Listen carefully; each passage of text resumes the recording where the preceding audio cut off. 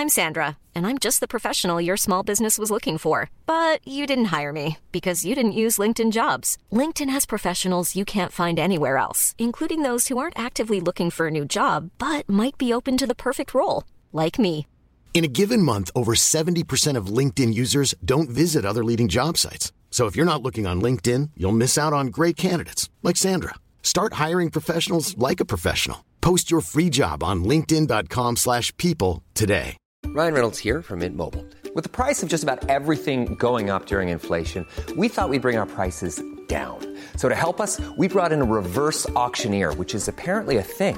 Mint Mobile Unlimited Premium Wireless. How to get 30, 30, bit to get 30, bit to get 20, 20, 20, bit to get 20, 20, bit to get 15, 15, 15, 15, just $15 a month? Sold! Give it a try at mintmobile.com/switch. $45 up front for 3 months plus taxes and fees. Promo rate for new customers for limited time. Unlimited more than 40 gigabytes per month. Slows full terms at mintmobile.com. Burrow is a furniture company known for timeless design and thoughtful construction and free shipping, and that extends to their outdoor collection. Their outdoor furniture is built to withstand the elements, featuring rust-proof stainless steel hardware, weather-ready teak, and quick-dry foam cushions. For Memorial Day, get 15% off your Burrow purchase at burrow.com/acast, and up to 25% off outdoor. That's up to 25% off outdoor furniture at burrow.com/acast. Hello and welcome back to the last... Is this the last Mr. Mitchell history podcast for 2023? I think maybe. It could be, unless this is split into two parts. Yeah, are we going to declare or are we going to enforce the follow-on? Remains to be seen, I guess. Wow. Well, what a year it's been anyway. And what a year of cricket it has been. I think in my lifetime, it's probably been the best year of cricket. Do you want to elaborate? Yeah, let's start with, first of all, Australia played, I don't even remember who they played. South Africa. At the start of the year? Yeah. That was good. First time since sandpaper, maybe? Yeah, I think so. I think that's right. Yeah. And then a tour of India. And before we also recorded during the Sydney Test. The first ever recording session we had was the very first Test match of the year. Great. Because I remember when Samantha Jade appeared for some rain delay entertainment. I'm like, I can't tell them till I'm on the airwaves. And that was how we started our first podcast. Tour of India, into the Ashes, and what an Ashes series it was. Into the Cricket World Cup, and what a fantastic Cricket World Cup. And when now the guy got timed out, test wasn't that matches funny? Versus Pakistan. Yeah, timeout. The Angelo Matthews. Yeah, not enough was made of that. I feel that just got lost in the wind. Maxwell scored 200, so... I'm taking the Angelo Matthews time. Yeah. So we thought it fitting to actually talk about the history of cricket. It's a strange game and has a lot of different quirks.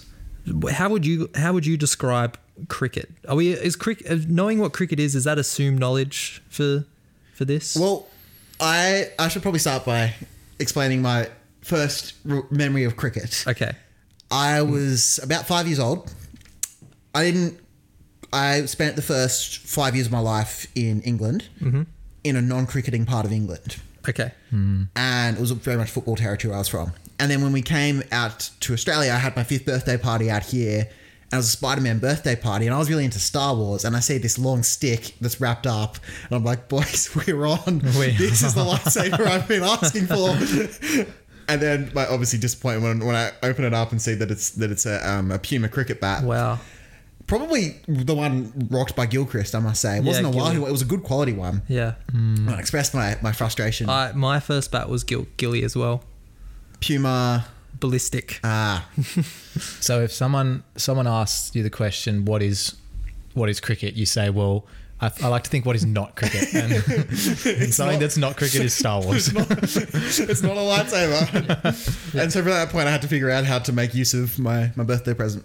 Did you use it as a Star Wars weapon by any chance? I got those... Not to deviate from the topic of today too heavily, but I did sweep up at a Christmas where you could get those replaceable lightsabers. So you put whatever color into the handle that you want. Brilliant. And so, obviously I rocked the Mace Windu purple most of the time. Yeah.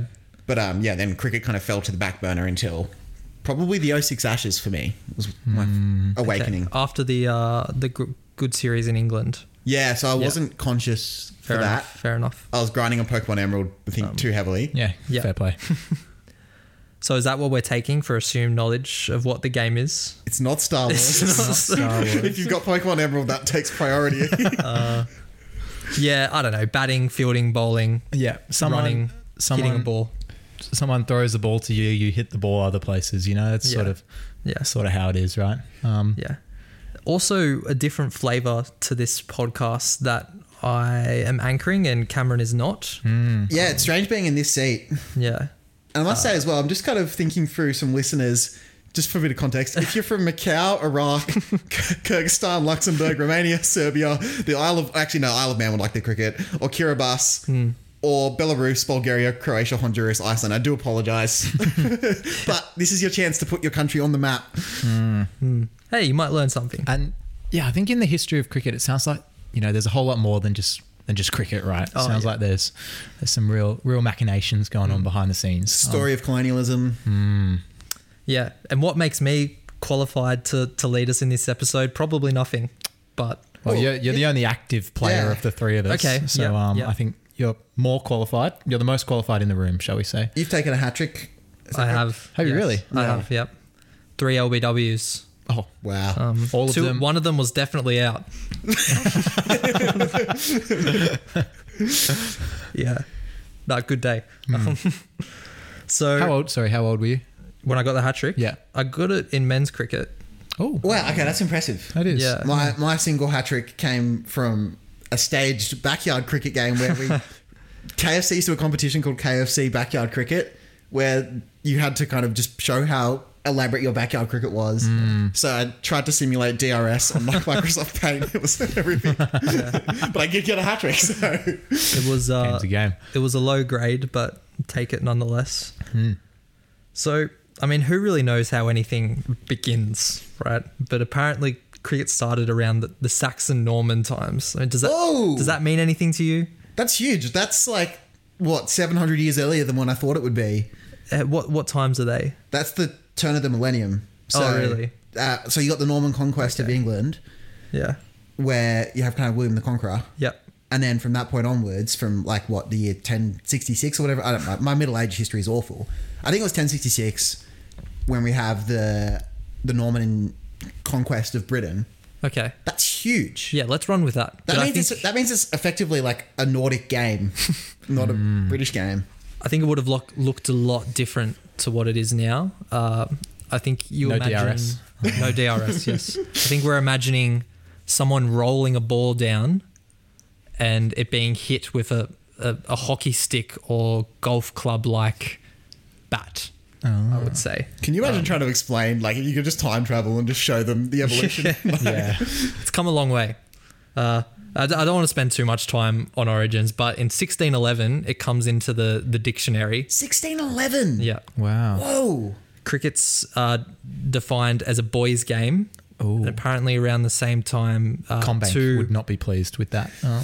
Yeah. No, not at all. And 2 males get in trouble for playing cricket on a Sunday instead of going to church.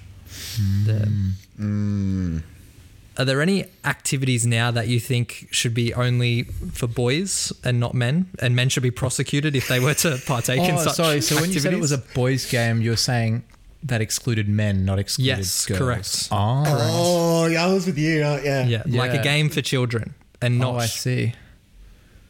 for men. WWE.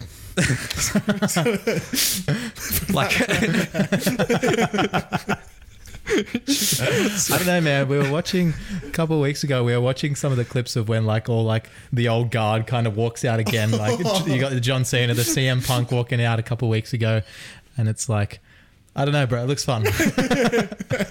So, yeah, I mean, it's also retirees. It's also like only played by men at the moment.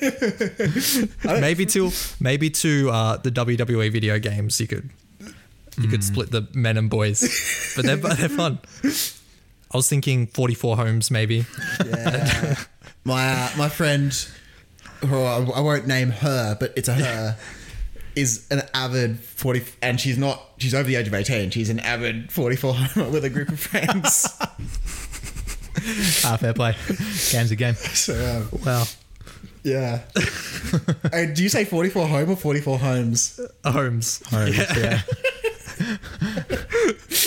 No fools around me, no fools around Pa. For context, 44 homes is like They know what tag. it is. It's like tip. I don't think. What about our listener from Kyrgyzstan?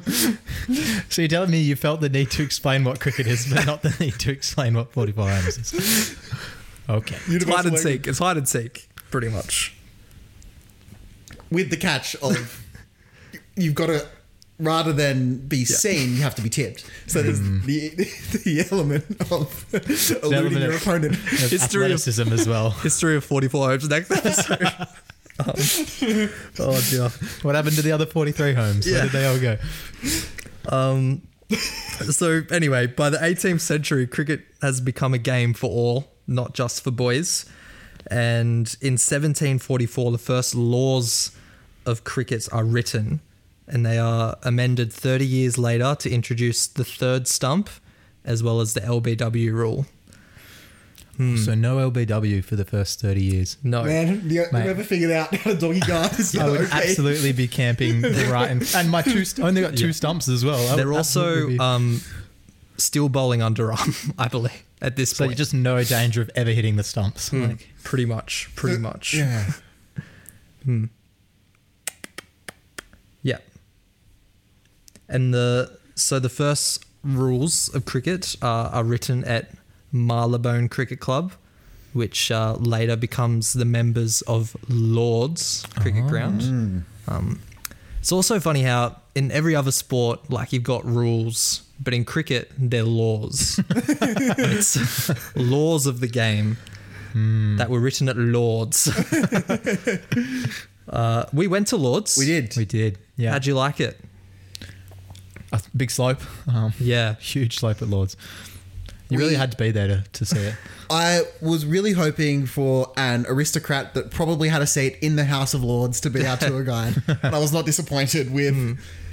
But also, he's this guy that's clearly from the upper echelons of British society, but also knowing that like it's a tourist hotspot.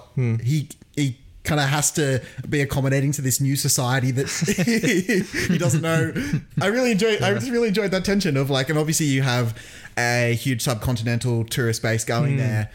And so watching kind of the stereotype of the most out of touch person, which he wasn't out of touch at all, but just what he represents is seen as out of touch. Get down with the youth was very entertaining and get down with other cultures. I wonder what he said to Alex Carey after getting out Johnny Bairstow. I wonder if he was in the room. I think he refrained from a comment. I think he was above that. Hissing.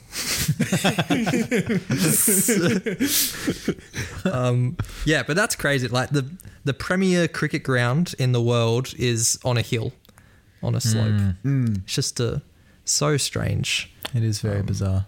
But Lord's relocated a couple of times. 1815 was when it was permanently moved to where we know it today. So it's been moved and they're like, yeah, but it's still called Lord's. But we'll put it on a hill still, you know. Yeah. The place they settled on was the hill. Okay. Pretty much. Well, they couldn't. They've already moved it twice. They can't move it again. Yeah. Yeah. So, and naturally, at the time that this was happening in England, what else was happening? So talking 1815. Yeah, and a bit before. The laws were written like around 1770, 1780. In 1770, perhaps. I don't know. James Cook. Yeah. Is that what You're right. Yeah, colonization. I was thinking Industrial Revolution. Yeah, that's way better. That's great. Tread carefully. Yeah, so England was doing a lot of colonization at this time. So naturally, as soon as colonization happened, cricket was pretty much happening in Australia. Do you know, perhaps I'm jumping ahead here. Go ahead. Why did some colonial sports take off? So why in the subcontinent is cricket far bigger than football? And I know the Indian fan base and indeed the Pakistani fan base as well for football is larger than their playing ability would be. Yeah. Do you know why cricket good question. took off, but football never really did? Football's not really knocking about for another until the end of 1870 something is when the first FA Cup final is. So that would explain why in Africa, which got colonized later, football's massive. I'm assuming, but Yeah. I think that kind of makes sense. True. And that cricket's just around at this point. Yeah. So you're telling me that if Arthur Phillip had sort of just turned up 100 years later, football would be out. Yeah. Oh my days. There'd be no rugby league. There'd be no Origin. Yeah, but as well as Australia, you got like South Africa, England, England of course, but New Zealand, North America as well. And Again, though, it took off in the Windies, West Indies, but not America or Canada. We'll discuss that a little bit. Okay. Yeah. So the 19th century cricket continues to develop. Big crowds are going to England to games. Like there's a county championship kind of thing happening now. And in 1844, the first international cricket game is played. Who do you think are the two nations competing? 1844. Yes. Did you say? It's got to be Australia, England, doesn't it? I would go England. Ireland's not independent at this point. Yeah. Would it be England? Actually, no, Australia's probably too young. England, Scotland. No. Can I tell you guys, you're not even close. Is England one of them? No. How do they get beat? Mozambique. We're Saudi looking Arabia. We're looking at USA versus Canada Whoa. in New York City. What? Is the first international cricket game Now, on record. my first exposure to the concept of the US playing cricket was when I played the game Cricket 07. The worst ranked international team was America. So you had Australia, who were ranked 91. Okay. 91 overall, out of 100. And then you had America that was 58, and their wicketkeeper was M. Jackson. And I'm like, I'm 9 at the time, right? So I just fully convinced myself that Michael Jackson was... He's the wiki. He's keeping stumps. Yeah. Wow. So an English team then, a couple years later, they tour North America in 1859. So the game was, did you say it was 1844? Correct. So Slavery was still legal. Just a game in the but park. Post-American Revolution, right? So, Yeah, post-American they're very much, interesting, right? That they've kind of dismissed the shackles of England and colonialism, but very much carried on this sport that is very English. Yeah, I tried to find out a bit more about this game, but there wasn't heaps around. It was like the first international game was between Canada and America in New York. That's insane. And Michael Jackson was not playing. So England tours are happening. They've toured to Australia. They've toured to North America in the 1860s, and the first Australian team also. Yep. You imagine playing cricket during the 1860s in America? Yeah, so It's wild. It's wild. Do you reckon there's anyone in America that's just got a slave giving them throwdowns? If the first game was in New York, it's the North. So you're kind of effectively, if you're an able-bodied young man, you're more or less dogging the war effort against the Confederates to play cricket. Against, maybe conscientious objector. Was that a valid? I know that there was no conscription or anything during the Civil War, but was that a valid reason to go to war? That's crazy. That's insane. In the American Civil War, there's just cricket.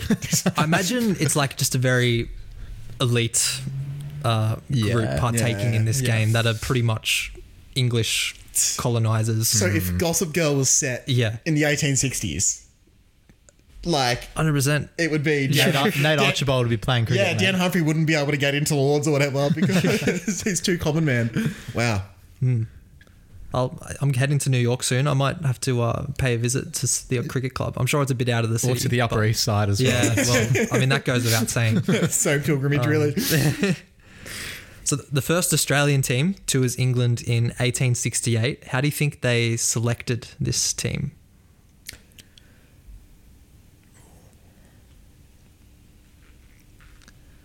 Is it like the primary school house system where you'd be chosen according to your family allegiance? You would need proportional representation for each of the colonies, right? Because otherwise it wouldn't be an Australian team if you just picked. So I imagine there'd be some form of quota of... Okay. You would think. Or you think you'd just pick the best 11 players, potentially. But it's it's 13 Aboriginal men from Victoria. Whoa.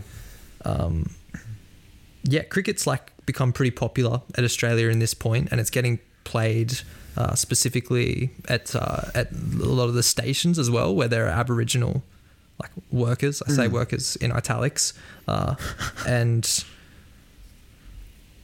all the Aboriginal people in the stations, they would also take part in the cricket games, and they formed kind of their own team.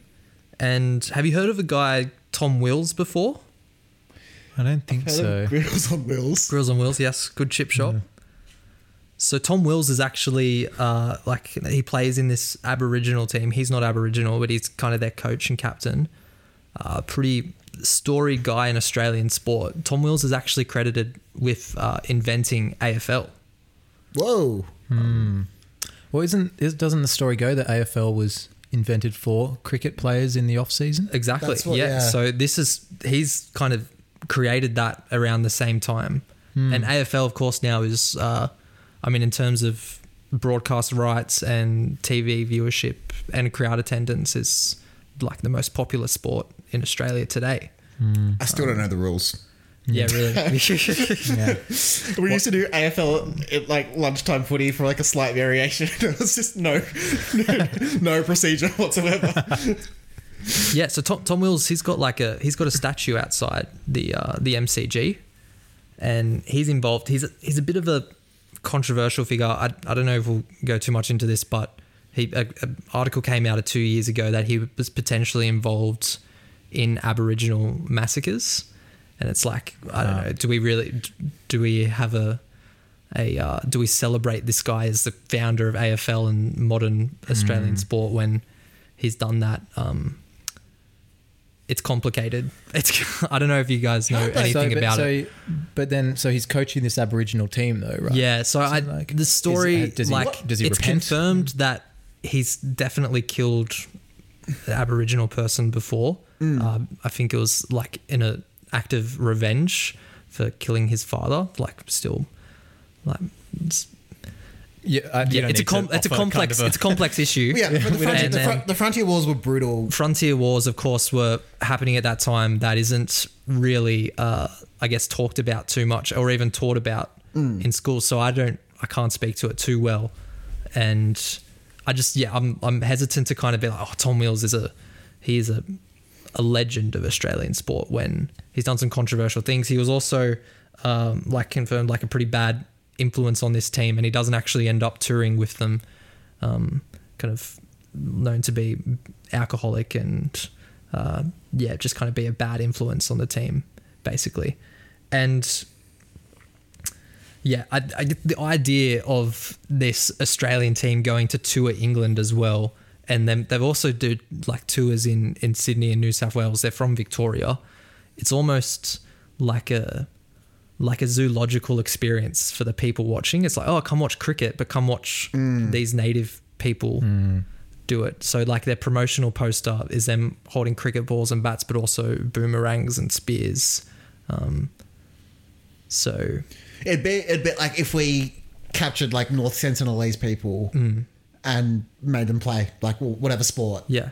Like they'll generally get a lot of attraction of people wanting to see what a North Sentinelese person, someone 100%. who's had limited exposure, like no exposure to like any form of kind of Western civilization, or any form of Western or Eastern or any form of what we would define as civilization.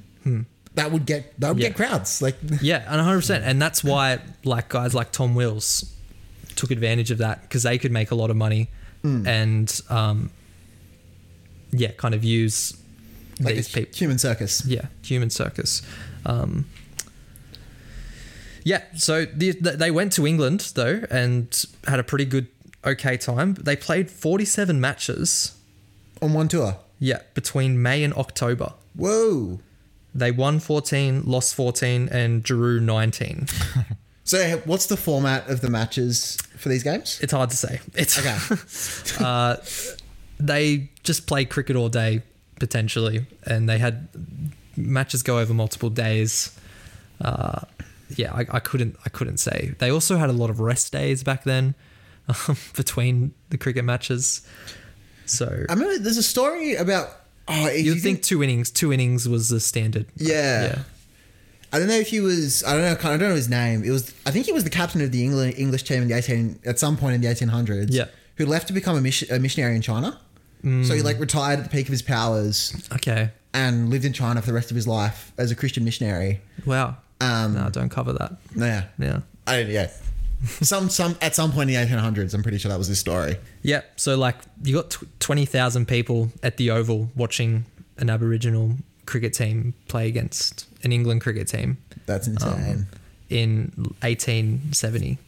And would part of the thinking behind having an Aboriginal cricket team be like that there isn't actually an Australian identity? Like we're still 40 years out from Federation or whatever. Yeah. We don't really have an national, they view themselves still as British people living in Australia. And so the Australian team would be an Indigenous team. Was that part of the theory as well? I don't think so. Okay. I think it was just like kind of a bit of an idea for a money grab. Yeah. But it's a cool kind of story, and they are the first like pretty much official Australian team to go overseas. So yeah, it's a cool bit of history. We didn't cover it when we went to Lords. That wasn't mentioned. I feel like that's I don't know if Lords was necessarily even played on this tour. The two grounds in London are Lords and the Oval. Yeah. Great name, the Oval. Like, yeah, it's a bit indulgent, don't you think? Like, there's a lot of ovals. The Oval actually held the first FA Cup final. Really? Yeah, in around that time, 1875, I think. Do you know what teams played in that? Or nah. Okay. No, it would have been Wrexham. No, I don't think it would have been a team we recognise today, like a school almost. Yeah. Eton College. Look, Eton might not be a bad shout. Like Eton Old Boys or something like that. Oxford. Oh, really? Are they allowed to play football? I don't know. Maybe Eton? I thought that's too look it up, Ben. For Eton. The 1872 FA Cup final was a football match between Wanderers. Wanderers being from Dorking. From in Leytonstone. Okay. I don't know where that is. And the Royal Engineers. Oh, very good. There you go. Yeah, I tell you, it wasn't a club we recognised today. The Royal Engineers is an association football team representing the Corps of Royal Engineers, or the Sappers of the British Army, based in Chatham, Kent. Wow. There you go. Man, can you imagine having your education corps playing it in anyway, continue. So let's fast forward to 1877. And what is regarded as the first test match is played when an England team tour Australia, and the next year Australia tour England, and it's popular. People like it. People go and watch it. 1882, Australia beat England for the first time in England at the Oval. Wow. Now, the next day, the newspaper, they post a mock obituary saying, "In affectionate remembrance of English cricket, which died at the Oval on the 29th of August, 1882, deeply lamented by a large circle of sorrowing friends and acquaintances. R.I.P. Nota bone," or how do you say that? Nota bone? NB, the body will be cremated and the ashes taken to Australia. Wow. It's a bit dramatic. Yeah. Well, like, guys, relax. Well, I remember, my first memory of the Ashes, so that was my first real exposure to cricket. I remember a current affair article about the Ashes, something negative about the Ashes. Not an article, a current affair kind of, segment about the Ashes. A very negative piece. I think it was about some players from England and Australia not playing in the upcoming series. I interpreted that as Australia and England are out of the Ashes. And so I come running down, trying to get into cricket because my brother was into cricket. My dad was reasonably into cricket. I'm like, hey guys, Australia and England are pulled out of the Ashes. They can't, they're not going to compete. And my brother's like, you idiot. How many teams do you play in this? And I was thinking this is the World Cup of cricket or whatever. So this idea of the Ashes being taken back to Australia really captures the imagination of the public. And a few weeks later, an England team captained by Ivo Bly. They leave to tour Australia, and he vows to return the Ashes. Oh. Man, news headlines used to be so good back then, you know. Now we just have the woman who saved Australia. Yeah, corporate. Could bring back legacy media if that's what it's going to. And likewise, the Australian captain Murdoch, WL Murdoch, promised to defend the Ashes. Obvious question: any relation? I didn't do the family tree research. Okay. I assumed no, but maybe I should have. I don't know. How do you even find out something like that? Is WL Murdoch captain? Ancestry.com for related to Rupert? I think you just go to his Wikipedia and you see notable alumni from the Murdoch family. It crossed my mind, but I was like, nah. England win. They play 3 matches, but as well as these matches, they play countless just social matches. And one of these matches was on Christmas Eve, 1882, at Rupert's Wood Estate, outside of Melbourne. Oh my days! What the?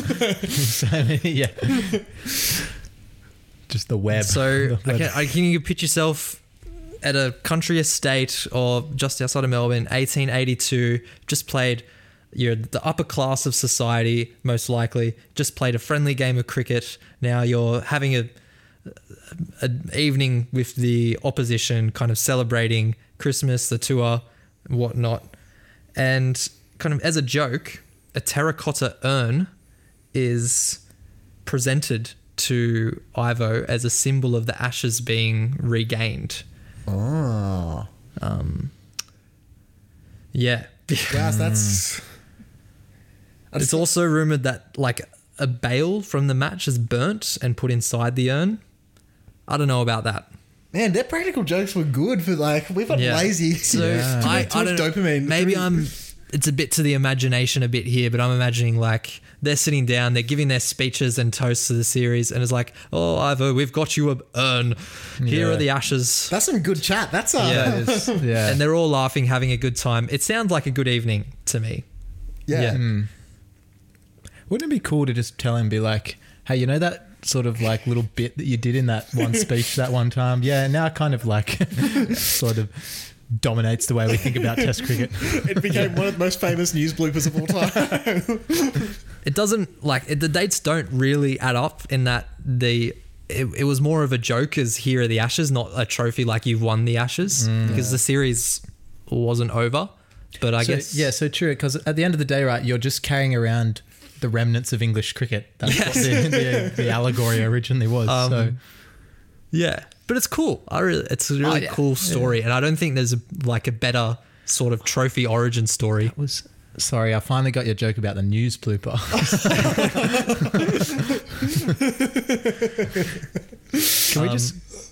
Can we just when you edit this, can you just play the audio of that? Or will you get copyrighted for that? I'll leave that up to you. It's a little bit rude, but... Anyway, we move. So also, you guys have seen the Ashes urn before. It has like some writing on it that is cut out from a magazine. That magazine didn't come out till a couple months after that Christmas Eve. Wow. So the thinking is like that he's got the urn, and then at the end of the series, they've pasted this stanza from a Melbourne magazine. Do you want me to read it out to you? Oh, of course. Oh, go on. Okay, so this is pasted. So you've got it's kind of being glued on the urn, the Ashes, and then underneath. When Ivo goes back with the urn, stud, steel, reed, and tile coat return. The welkin will ring loud, the great crowd will feel proud, seeing Barlow and Bates with the urn, and the rest coming home with the urn. I like the use of repetition. What does it mean? They're saying a lot of English players' names from the tour. I mean, this is if I'm not mistaken, the Victorian era, or at least the end of the Victorian era. Poetry is quite good at this period.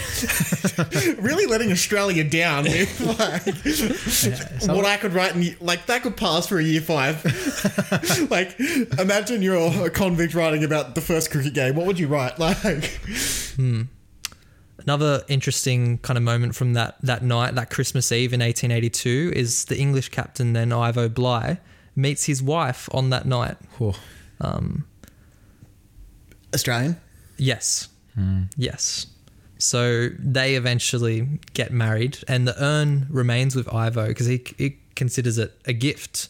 And then Pranks over, like the ashes, like that it's gag not has like run its course. It's not like a trophy. It's a gift to Ivo. And when he dies, his wife Florence gifts the urn to the MCC, the Marylebone Cricket Club, and now it's kind of the representative of the trophy between. Oh, so that was the urn, or like the one that we see a replica of, or whatever. Yeah, exactly. This is that urn. Yeah, wow. The real urn is actually in Lord's, but when we went to Lord's, it wasn't there because for only the second or third time it went on a tour to Australia and it was kept. Oh, you in got the what? National Literally, Museum. like Yeah. if you put a Venn diagram of our time in the same country where Lords is, there's no like statistically there has to be some matchup.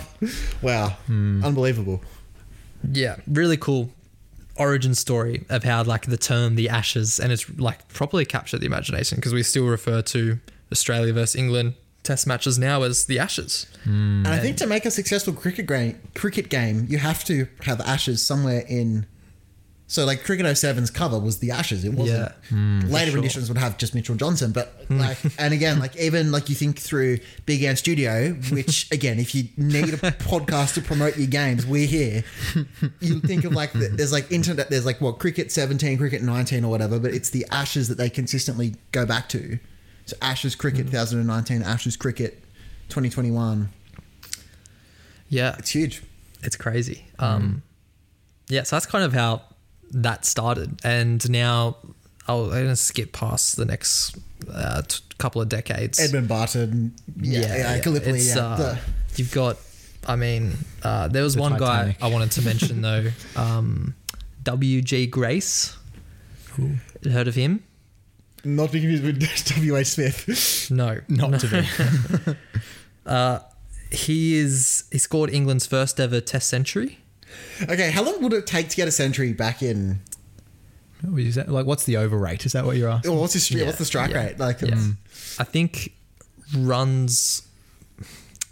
It's hard to say. Like the time periods, you could say it was easy to bowl at one period, and then it was also maybe easy to bat in some periods. Like the pitches were uncovered, and they could be pretty bad, these pitches. But you could also say the bowling maybe wasn't that good. and I don't know. Who's to say? When overarm bowling was introduced? Yeah, I was actually just wondering about that. I had it written down somewhere, but I don't think I skipped over it. Because I imagine the transition from underarm to overarm bowling, you wouldn't go straight from underarm to like Brett Lee. Like it'd take a while of accumulating pace. Like, was it just a lot of medium pace back in?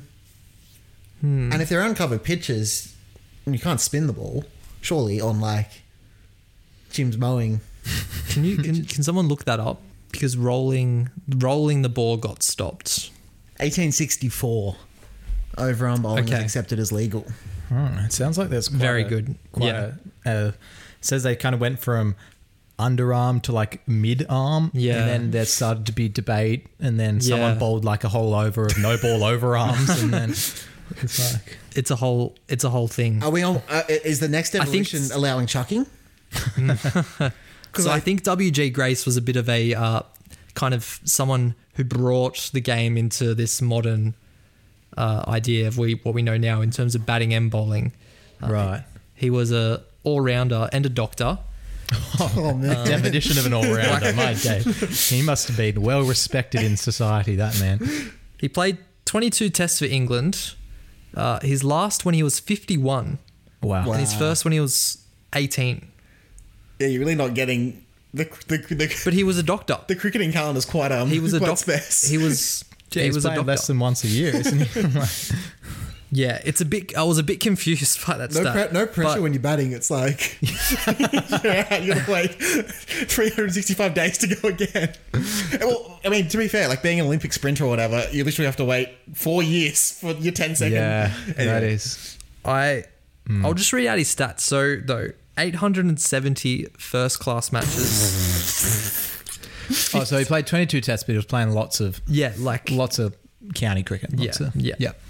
54,211 runs at 39, 124 hundreds, 2,809 wickets at an average of 18. They just don't make them like that anymore, do they? He played. I saw Nathan Lyon just hit 500 and that was a big deal. I need to learn more about him because apparently he's a bit of a strange character. I also came across something where like someone in the outfield was impaled by the picket fence and he was the doctor on board. And so cricket's just not what it used to be. It was difficult. Someone here a doctor? I am. Of course you're a Yeah. I've also heard that maybe once like he got out, but he was like, no, I'm not done batting.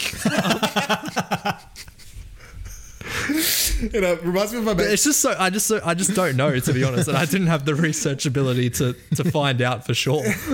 My mate said in high school handball, we like it is like that. You didn't like it got to a point where the line was so big that people stopped hacking it, and people would find elaborate excuses to justify their existence in handball. Sam saw the facade for what it was. And so rather than coming up with an excuse, he would just go, no. He's like, what are you going to do? Drag me out of the square? I'm not done. I'm finished. It's like that. Didn't get Breaking Bad when he's like, we're done when I say we're done. Other notable players from this time, Victor Trumper has a stand at the SCG. Mm-hmm. What's him and Bill O'Reilly? Because Bill O'Reilly has, from our podcast audience, has a very different connotation. Bill O'Reilly, I could mention him when I talk about Bradman. He was around Bradman era. We'll save him for Bradman. Basically, Bill O'Reilly's known as, Bradman said Bill O'Reilly was the hardest bowler he ever faced, in short. But in terms of his... Like, he was a good player. He was a very good bowler. And Victor Trumper? Victor Trumper was just like the best Australian batsman at the time. Probably one of the first Australian sports stars. Actually died when he was 38 as well. So kind of still playing. How'd that happen? Oh, Ben, I forget. I'm sorry. I think it was something to do with his heart. Yeah, wow. Yeah. I feel bad for not knowing that. Probably an infection. That's just, I swear it helps so many, like... Probably what did you say? Like an infection? Yeah, syphilis. Syphilis? No, I'm just saying it could be that. Thinking Al Capone. Yeah. And he died as a result of Bright's disease. Yeah, I don't know what that is. Which is a historical classification of kidney diseases. Okay, yeah. Was he alcoholic? He could have been. Yeah. Alcohol's more liver than kidney, isn't it? Yeah, it is. Good point. But Cam Green... Level 2 kidney disease. Yeah. I need to watch that story. I think it's level 5 where you need dialysis, and he's been level 2 since in the womb. So I think unbelievable. It's a stable, well managed condition. Yeah, but it's still quite serious. In 1908, born in Cootamundra, is Donald Bradman. Now he's not born, Sir Donald Bradman. No, not yet. No, yeah, not yet. He hasn't. There was our best cricket player when we were in primary school. His name was Ethan. Yep. He was related to Don Bradman. No way. I have heard. That family. Yes. Are you calling cap on that? Look at you, the high school lingo rubbing off on you. No cap. I don't know. I know. Stop the cap, Jake. That's what the young people say. Maybe not a direct line. Maybe a cousin. Oh yeah. I wasn't assuming literal offspring. His daughter or granddaughter is a famous opera singer. He also, one of his grandsons as well, like in the 2010s or great grandsons, got 99.95 ATAR, which was that was in the newspaper. That is so poetic. It is like beating the Don by one. Bradman's also a very storied person in Australian cricket and Australian sport. And just Australia in general. We were planning on talking about him, and this was also at the request of a patron, we were planning on talking about him in the Gough Whitlam episode. But we just got so distracted with like the CIA and the royal family that we didn't get around. I thought we did talk about the letter, didn't you? No, it was just in the group chat. We never actually spoke about it on air. He moves to Bowral when he's 3. Bowral, great town. He's a very talented athlete. He hones his skill by hitting a golf ball with a cricket stump against a water tank. You can think about a water tank and how it's the makeup of that, how it's got the curves and bumps in it. You know? And apparently do that for hours on end. Now, the hand-eye coordination required to do that. You ever done it? You ever tried? It's unbelievable. Yeah, like you wouldn't get 2 in a row. Yeah. So that the fact that he's just knocking it back, I honestly want to call cap on that. Because could be an urban myth. Should I start my son on that? Yeah, pretty much. Well, there's videos of him Bradman doing it begins. as an adult, and he's just backing away. And then, like, they got Maxwell to do it at the Bradman Museum, and he's probably the most talented batsman in Australia in terms of hand-eye. Like, would get 4, and that was was it. So. Yeah, that like he's kind of picking up this skill of batting, and he dominated. Do you think he got bullied in primary school? Just like, doing the wall thing, Don. Yeah, I imagine him like finishing school and just running home to hit a golf ball against with a stump. Unbelievable. That's insane. And he dominated his school cricket, even high school cricket. He played his first game for the senior team in Bowral when he was 12. He was a scorer, and I think in a game at Mossvale, someone didn't rock up, so he got drafted in. He got 29 not out. Wow. And then he was in the team from then. That's insane because a 12-year-old can't hit a boundary. Like, Yeah. That's He's good between wickets though. He's a good little runner. Also, in that summer of 1920-21, his father takes him to SCG to watch the Ashes. Is the Victor Trumper stand there at that time? Is there even a stand? Is it? I don't know. There's the pavilions would have been there. Yeah. Victor Trumper, grassy knoll. And Like Clive Churchill. he's blown away by the whole experience. He wears his best clothes. He goes to the cricket, and he says to his father at the end of the day, I will join the Liberal Party. he says, I will not be satisfied until I play on this ground. Wow. So he's 12 at this stage, and he's got that. Yeah. He's got that mentality. He's got that dog in I him. really want to say, like... But also, it's like, did that happen? I didn't. Well, I really want to say something that something that I will obviously never be able to achieve. Yeah. Like Yeah. next time I go to Canberra, I'll not be satisfied until I lead that debate. Leaves school at 14. Paul Keating's age. And he actually takes the season off cricket. Wow. He's a very good tennis player, and he focuses on tennis. Wow. He's working kind of as a clerk in a real estate office down in Bowral. But So he comes back to cricket. Okay. Because Lux Listings Barrel wasn't an alternative career that feasibly could have happened. Probably would have been a good market down in Barrel as well. Was it always as bougie as I think it he is? always had obviously he had business aspirations, and cricket wasn't really a career. Yeah, Would he just look at a house and be like, I won't be satisfied until I sell I think he that was just house. like office admin, maybe. Yeah, right? Yeah, okay. Yeah. Someone I went to high school with is on Lux Listings Sydney as the background boy for the hotshot real estate agent. It's just so weird. He was he branded himself as the down to earth lefty, and now he's the he's a real estate agent corporate guy. Yeah. Anyway, continue. So your mate's Don Bradman, that's all. Anyway, he becomes 18, adult. He gets some grade games in Sydney. Who do you think was his grade club? So the Speed Blitz Blues. Well, that's the state. That's the state, just wanted the to say Sydney the name. grade team. What's there's Randwick. That's Warner's one, isn't it?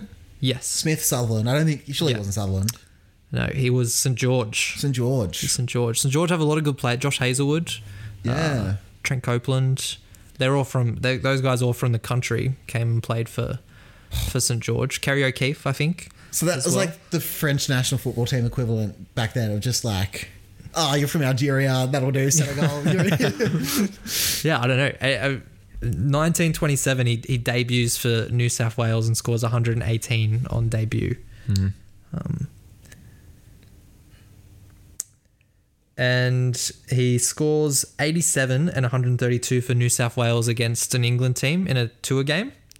And that earns him selection at the age of 20 in the Australian team. Which for a batsman is very young. It's pretty good. For a fast bowler, fast bowlers get picked younger because their bodies... Sachin got picked when he was 16. Yeah, was it like 89, 88? Yeah. He went and retired in 2014. Like that's crazy. Mental. Crazy. His first test against England is still today Australia's worst loss in Test cricket. They lost by 675 runs. Wow. He scored 18 and 1, which saw him dropped for the second test. So wow, this guy's kind of the GOAT. Had a bad day. Well, his whole team had a bad day. Third test, he gets back in the team, scores 79 and 112 at the SCG. So he's satisfied. Is he satisfied? Yeah. Robert Menzies is there in the crowd that day. No way. How old? Menzies would be like, what, 20, 30?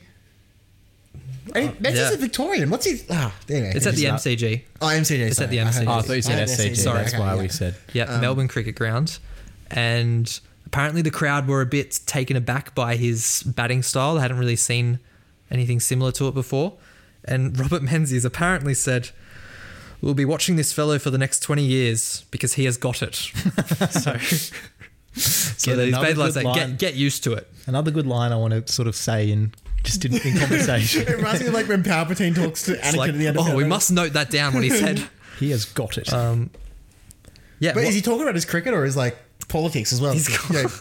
Both Liberal Party titans. Yeah, I mean, what more there is to say? He dominated.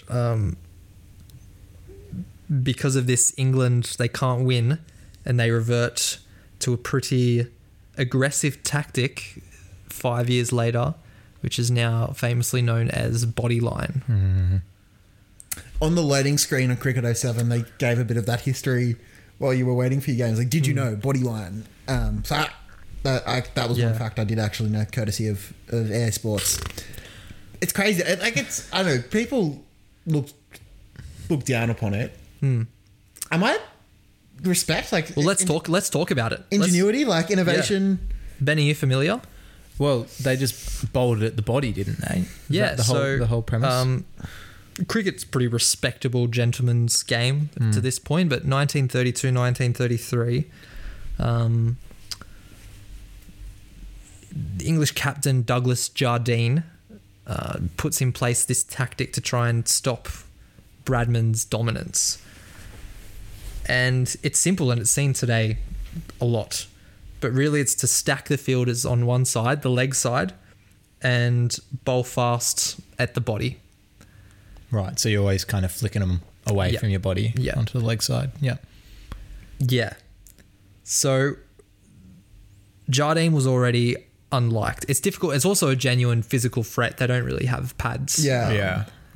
So Jardine's already unliked before this, and then he does this, and the crowds are apparently enraged. Can you, I don't know, just imagine the crowds back then? British crowds or Australian crowds? It's in Australia. Okay. It's in Australia, on Australian shores. And there's also a Great Depression happening at this time. This is not what the people need right now. They are seeing this as the English kind of being unnecessarily aggressive to Australia. So I know the crowd's like, boy. Huge role reversal. You normally think it's Australians that are like, Australia would be the bodyliners in most circumstances like that. And it'd be an English crowd that was enraged. Maybe I'm putting Alex Carrigate too heavily, or putting too much emphasis on that event. But you wouldn't expect, I'd fully expect the Australians to be the ones pushing the boundaries. Was he kind of like the Nick Kyrgios? Was he like a Nick Kyrgios figure? Jardine. Yeah. Yeah. I think he was like kind of seen as upper class, pompous. Piers Morgan. Whereas the Australians were battlers, and he was. They sort of representative of England's view of Australia, looking down on them, treating them in an unsportsmanlike way. Yeah. Telegrams were sent.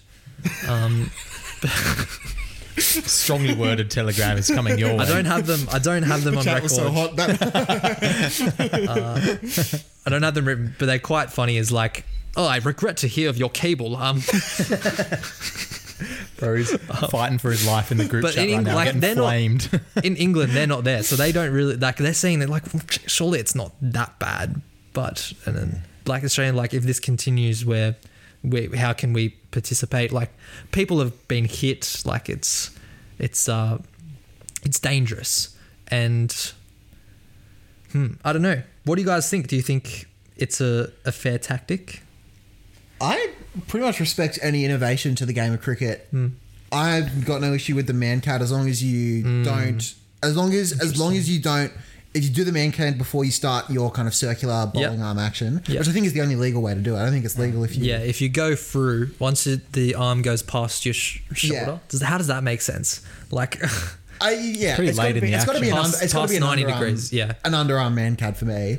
But I've got no issue with it. Just stay in your crease. I think stay in your crease. Yeah. I think Steve Smith suggested rather than a wicket, have it be a run penalty. Yeah. Which I'm quite open to. Innovate. And I'd love that run penalty to be given to the batsman. So batsman being on -5 or whatever. It's got even worse than a golden duck. You got out there and cost your team runs. I think fair play, but I don't like it. I think it was recently, the Australians did it a lot in the recent Ashes and England. It was a real tactic, the short ball, and it's horrible. It's bad to watch. So fielding restrictions were later introduced to kind of stop it. At the time, when there's no fielding restrictions, it's like, it's a bit OP. Yeah, you need the fielding restrictions to counter it. Do you just start learning how to bat on the other side? Like, how do you mean? Learn to bat left-handed. You counteract it in one. The bowler can still just bowl the other side. But you constantly get in the field to move all day for you. And then you change it, or even just change it last minute. England win this series 4-1. It's the first time they've won since Bradman has played. Do you think... so Bradman still averaged 56 in this series, which, like, by today's standards is... pretty much very just good. about Smith's average. Yeah, bit under. And naturally, any significant drama in Australia has to be turned into a mini-series, which it was in the 1980s. Do you have any idea who played Jardine, who played Bradman? 1980. The guy that plays... What's his name? The guy that plays Alfred in Batman... plays Jardine. Michael Caine. Michael Caine. Hugo Weaving plays Jardine. Wow. I didn't know Hugo Weaving was that old. Yeah. There you go. Yeah. What's he? He's in The Matrix, isn't he? He's also in Lord of the Rings. Lord of the Rings. He's the bad guy in Captain America, the Red Skull. Oh, yeah. And I like to think so like he plays the bad guy to Captain America. He also plays Jardine, the bad guy to Captain Australia. Captain Australia being Don Bradman. Don Bradman was played by Gary Sweet, and the only thing I know him from was House Husbands. He plays the bold guy in House Husbands. Actually, yes, I know that. There's a clip going around on my socials from House Husbands. Yes, and the bald guy features in that. So, yeah.